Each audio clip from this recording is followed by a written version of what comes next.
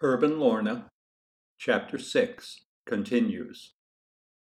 Lorna also threw herself into work. All over America, women answered the call to do the work of men who had answered the call to war. In Chacallit, there was much work to do. In the years before the United States entered the war, Chacallitans gave the outward appearance of favoring neutrality.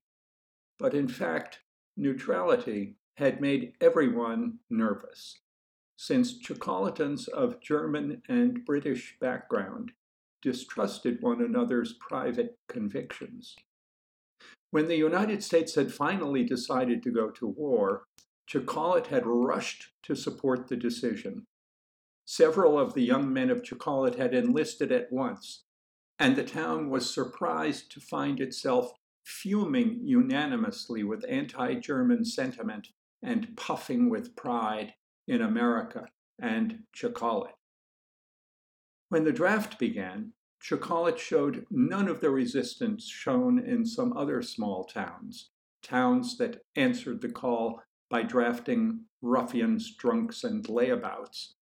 Nor was there any of the grisly pettiness of towns where officials on a local draft board handed the power to administer fear, pain, even death, used it to revenge lost boundary disputes or arguments over rights of way, to return horribly inflated schoolyard taunts, to exact satisfaction for cuckoldry.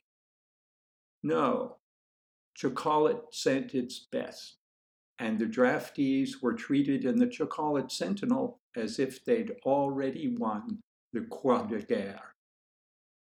The gentlemen's furnishings industry converted to production of bits and pieces for uniforms: buttons, buckles, snaps, grommets, hooks, clamps, straps, bandoliers, and such.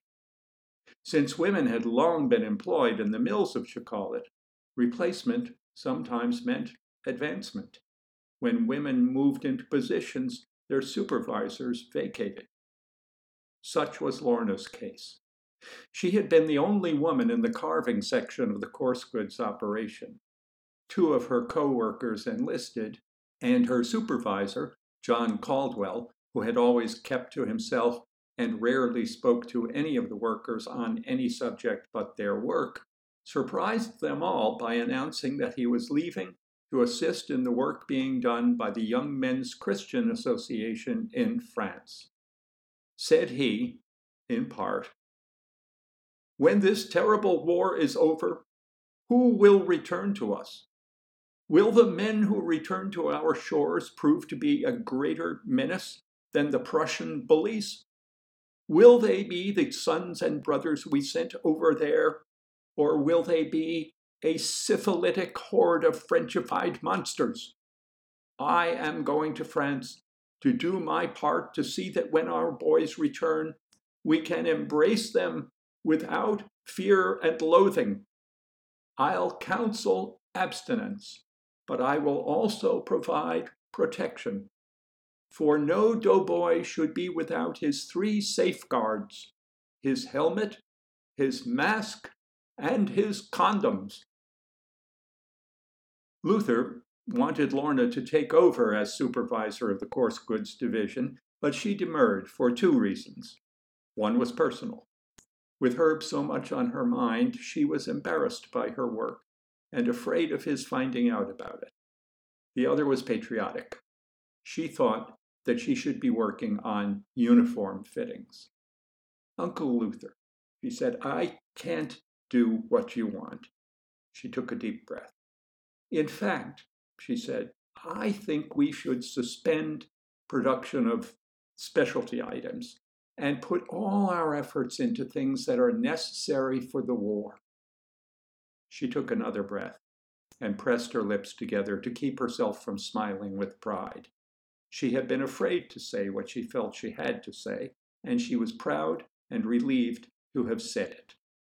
Luther stood and folded his arms across his chest.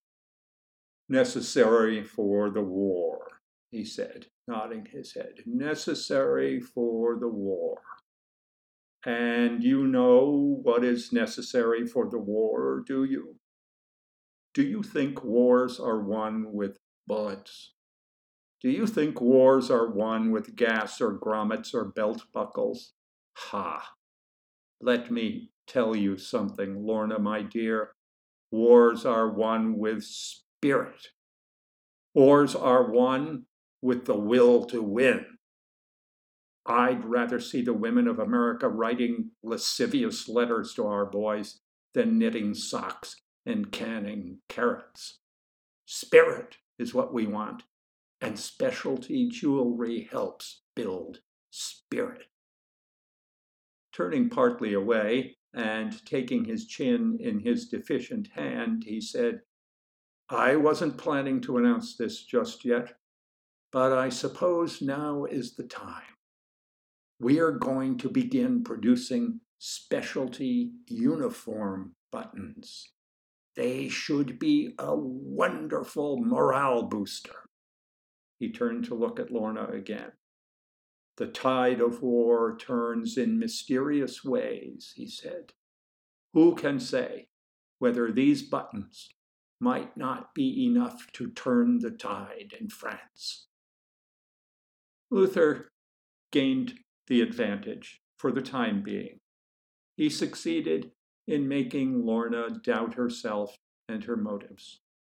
She hung her head and, with ambiguous feelings, agreed to take the supervisor's job.